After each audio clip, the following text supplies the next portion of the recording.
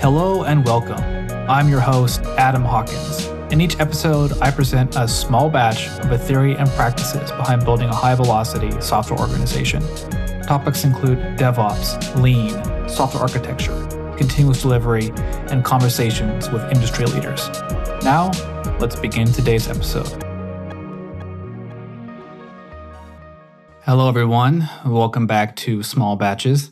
This is the third and final part of my conversation with John Willis on Dr. Deming.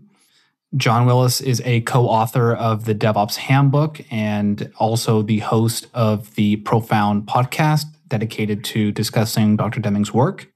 We pick up the conversation with common cause and special cause variation. This was one of the biggest takeaways from the new economics for me, and after I've had some time to think about it, it's really given me some food for thought on how I should work differently. So I hope it does the same for you. Enjoy part 3 of the conversation. John, welcome back. So we left off last time talking about identifying what's wrong with the system, which I think is a great segue into special cause and common cause, which is something we brought up in the past. But can you explain a little bit more to listener what that idea is?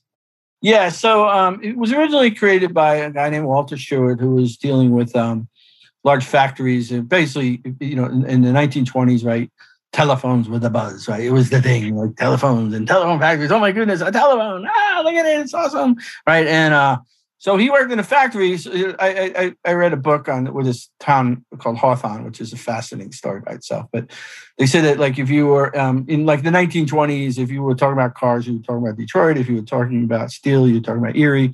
If you were talking about electronics, you were talking about Hawthorne outside of Chicago.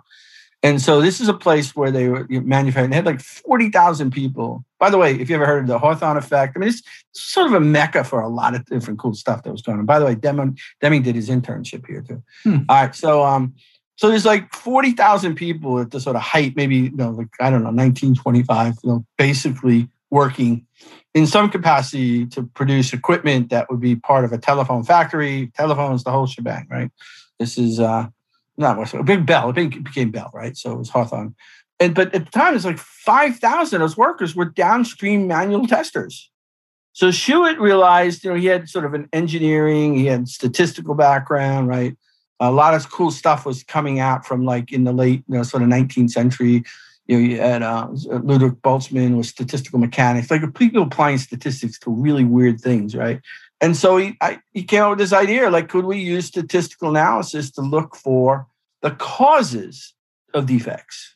Okay. Right. And the first thing he realized, if you use statistics, so really very sort of simple, is you take all the data, you create sort of a standard deviation, 3 sigma below, 3 sigma above, the sort of the mean of the data. It sort of varies based on complexity, but the simplistic explanation of it. And then anything above the 3 sigma and below the 3 sigma on sort of the control card. One is you had to make it visible. That was his first sort of point. And it wasn't that it necessarily was to be visible in terms of a screen, but you had to put the data out of your head and into something that you can sort of mentally visualize. Mm-hmm. So he created this control chart of this idea of you plot the data of either within 3 sigma above or below, or and so he originally called that assignable cause. I'm just to make it simple, I'm going to just use the terms that Deming renamed it to, which was special cause and common cause. So special cause was anything above or below the 3 sigma. And when you're trying to figure out problems, in honesty, those are reasonably easy. They're either black swans, like there was an electrical outage and we had a ton of defects at the shutdown or startup of the generator or whatever, right? All right, so that I know what that is. Okay, we're going to try to make sure the motor generator doesn't go down next time, whatever, right?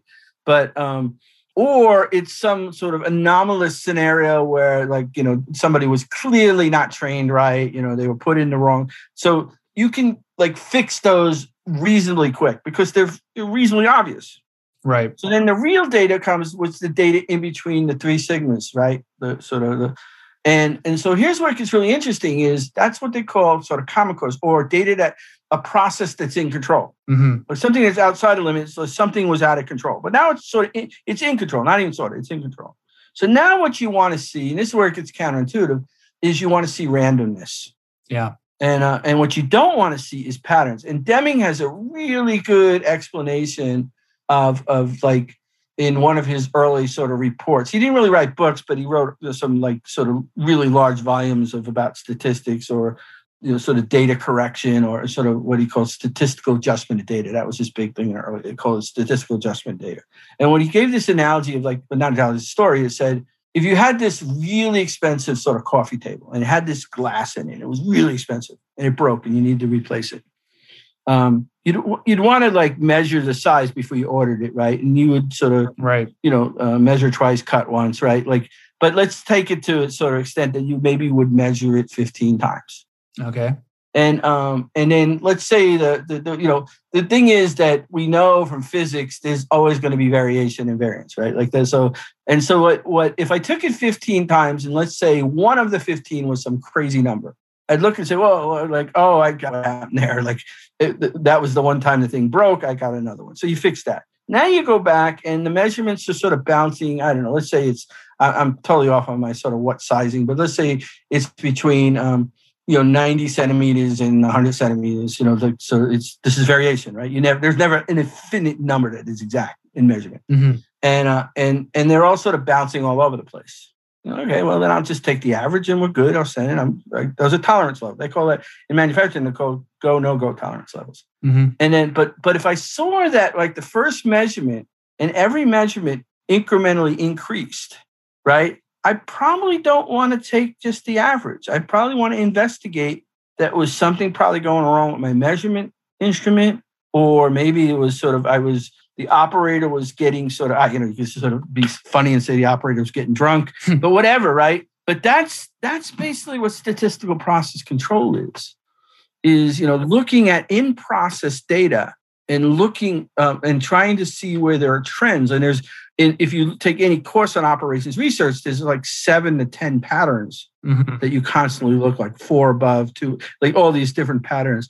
But that's and it's served industries like nuclear plants, instrument control, manufacturing very well. Unfortunately, we talked about this earlier. We've not really found any good grounding to use it in IT and software, and I think that's tragic. Why do you think that is? Because like I'm reading this, so just a little bit more background on the control chart, right? So one of the real learnings from this part of the book for me was that taking back this to the Toyota Kata and the high velocity edge was about the improvement of systems. And now if we have the control chart, we can see the special causes and the common causes. Okay, you have to do something about the special causes because, as you say, they're black swans. You just have to take care of that. And then you bring everything within this bounds of control. And then you have, a stable process that you can apply some improvements to, you can experiment on, you can iterate, you can try to improve. And then like thinking about that as, okay, this is how I have to approach the problem instead of just looking at these like arbitrary data things. And I'm, coming at this from a background of operations and thinking like, hey, I need these control charts like across all different parts of like telemetry in the stack. Like, how come we're not doing this right now? So there's a couple angles. One, I talked about like how, that was his last book. I think every movement needs sort of the prophet of movement, Dave Snowden for Cynefin, Simon Wardley for Wardley, right? Like, what if the minute they created it, they just went around, right? Like, So I think that's part of it. I think that a lot of that work has been very heavily driven in industries that like don't sort of correlate well or overlap well with IT, like healthcare, instrument control, nuclear power plants. I will say this too, right? And God bless, I think Steven Spearman again is a great guy. I love him. But I've had a really long debate with him about Deming's influence in Japan. Mm-hmm. And I'll just leave it at that. And then I started looking at like the how lean was taught to us. And to be perfectly honest with you, I'm probably going to write something about this. I think MIT gets a lot of the volume of what lean is, and they don't really talk about Deming at all. Oh, really? They don't talk about statistical process control.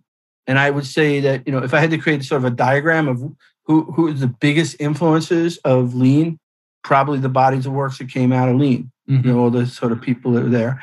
And then Harvard had this whole weird thing about lean, that sort of went all sorts of sideways. Again, there's a longer discussion. So a large percentage of lean conversation doesn't include, it's as if Deming didn't exist. Mm. I don't know if it's by accident or I don't know what the thing is, but like you don't find any discussions, and even some of them will say, "Yeah, I don't think they ever used that.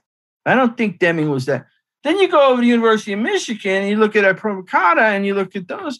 They're all about PDCA. They don't sort of jump on statistical process control. But I think the lean movement, right? Honestly, I will say this right here, is absolutely guilty of either consciously or subconsciously not including Deming's impact on Toyota. Mm. And this is probably the first time I've ever said this publicly.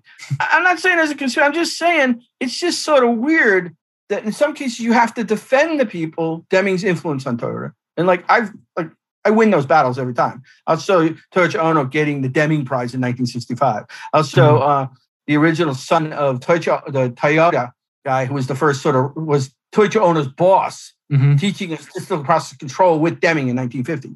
And that's just some of like the evidence that he was involved and they directly were influenced. And I think Shingo was a big proponent of PDCA, and driving that with his Jidoka and all those things. But I just got to tell you, if I look at the body of work at Lean, there's very few examples where people do shout outs to Deming.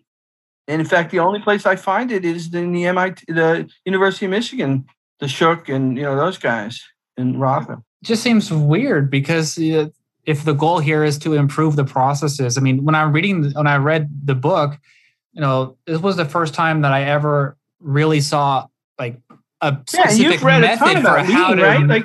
how to measure and how to think about actually improving processes from a. This is a great testament to my point. You've read, it's not like you've been under a rock. Like, Lean and the Agile principles. And all of a sudden you sort of find out like Deming from my podcast, like there's something broken there in the way we're teaching Lean and Agile, in my opinion. Well, then I'm happy that we're able to get this guy out there, broadcast the ideas and try to, turn some of these rocks over and find ways that the ideas and the theories can be applied to today's work. And I read the third edition of New Economics. They have a whole new chapter on Deming now or something like that. And it's great. Yeah, I read the first, the earlier version of the New Economics, and I've been listening to books on tape, so I haven't gotten fully through it or the sort of updated version. But I love his grandson, talking about how even his grandson didn't know how. Like, hey, granddad, how come you be on NBC tonight? He's like I had no idea my grandfather was famous. So. All right, John. Well, thank you so much for making the time to come on the show and introduce the audience to Deming and just sort of geek out about this guy. He's got a large body of work that undoubtedly I will continue to, digest and share on the podcast and hope to make connections with people who are interested in this. Is there anything you would like to pitch to the audience before we go? The thing is, if I say this a lot and I get no takers, I guess people are just shy. I truly mean it. If you are sort of in some form of work in really industry, but any IT role, and you've thought about Deming or heard about Deming or want to know more about Deming, ping me. I'd like to just have a conversation on a podcast with you. Like, my goal of the podcast is not just to interview sort of quote unquote famous people, right? It's to sort of find out what people think about Deming in 2021, so. Well, I can, back that up. I reached out to you specifically after hearing that offer on the podcast. So it's real. Like, if you want to talk about Deming, talk to John. I'm more than happy to talk to you. Cool. Well, I look forward to your book and I'll keep you listen to the podcast and see how it's going. I wish you luck on that. I think it will be great. We look forward to your take on all this and how it relates to the work that we do. And just look forward to the future. Yeah, well, thank you for inviting me. This was a lot of fun. My pleasure. All right, everybody. Thank you for listening. You've just finished another episode of Small Batches, a podcast on building a high-performance software delivery organization. For more information and to subscribe to this podcast, go to smallbatches.fm. I hope to have you back again for the next episode. So until then, happy shipping. Like the sound of Small Batches? This episode was produced by Podsworth Media. That's podsworth.com.